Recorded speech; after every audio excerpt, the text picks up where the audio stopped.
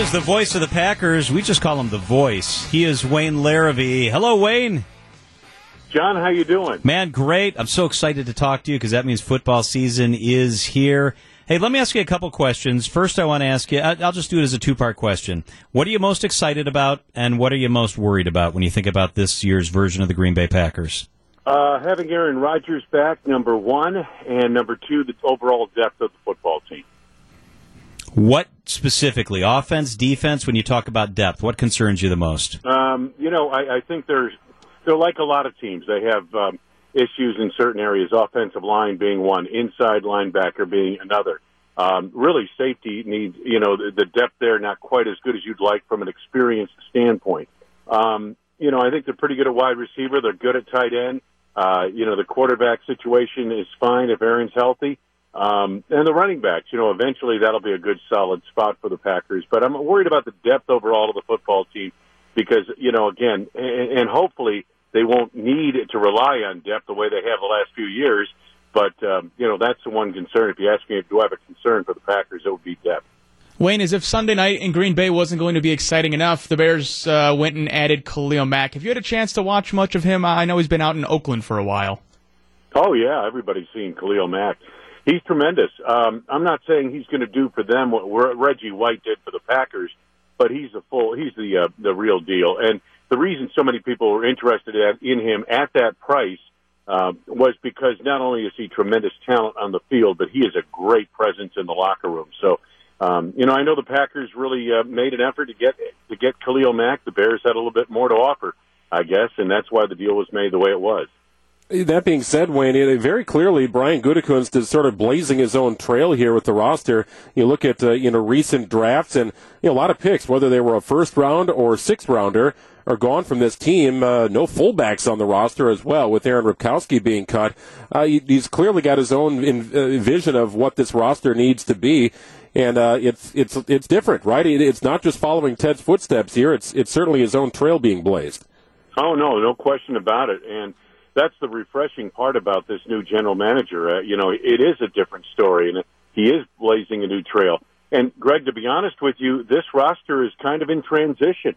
And the big transition will happen next year. But that's where they're at right now. And they've had a kind of transition now into a new era, and it's going to take a year or two before they have this roster where they really want it. Now, that doesn't mean they can't win today, but, where they really want to be is another year or two down the road.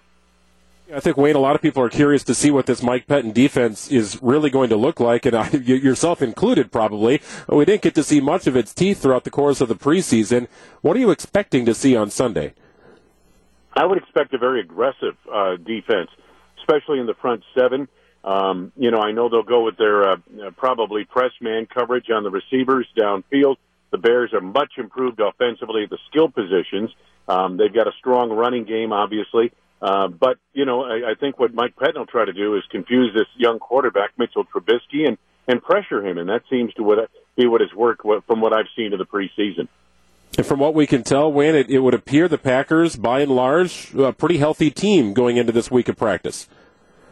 Absolutely. That's been the number one thing about the preseason. They've kind of gotten healthier as it went along, and hopefully they're ready, but they're certainly healthy, and that's a good start for any team to begin the season. The one big loss, of course, Jake Ryan at inside linebacker, and, Owen Burks, I'm not sure what his status will be as this week goes on. He would have started in place of Ryan, but, that's why they've kind of fortified things with a couple of linebackers that they added in the last week or two.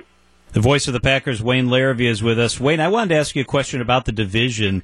The Bears got better even before Khalil Mack, and now they got a lot better. The Vikings solid on defense, a franchise quarterback in place there.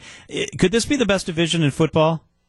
Yeah, I think it is, John. It's really by the football people all feel that the two top divisions are the NFC South, the NFC North, not necessarily in that order. And it's very, very true that this could end up being the toughest division in football. I think Detroit eventually will be an improved football team. I think Matt Patricia will scheme defense for them. They'll run the football a little bit better. They have the passing game. Minnesota is Minnesota. They're tremendous on defense. They've got a sketchy offensive line. Dalvin Cook is back at running back. They've got a quarterback who's put up franchise quarterback numbers but has never won a playoff game. So he's not really a franchise quarterback, and I'm not sure how much better he is than Kirk Cousins was a year ago. And the Packers, they've got Aaron Rodgers back, and I think they're going to be better defensively, and that'll make for a very competitive division all the way around. Hey, Wayne, you've been an announcer on both sides of this rivalry. Where we live, we're so close to Chicago that we hear both sides of the rivalry. What does this rivalry mean in terms of football? You know, it's the history of the game. When you envision the history of the NFL, you see the Packers playing the Bears. You know, you really do. When you talk about the lore of the NFL, this rivalry is what it's all about. Unfortunately, the two teams over the last, I would say, quarter century or more have rarely been good together. And the one exception, of course, was 2010 when the Bears won the division and the Packers met them in the NFC title game. And that was a legendary matchup for the NFL. So this is a historic rivalry in that regard. Is it the hottest rivalry going in the game today? I think it is, but many people don't. Wayne Larrivee, the voice of the Packers. You can hear him this Sunday evening on WTMJ. Thank you so much, Wayne. Great to be back with you guys. Looking forward to the season. Us too.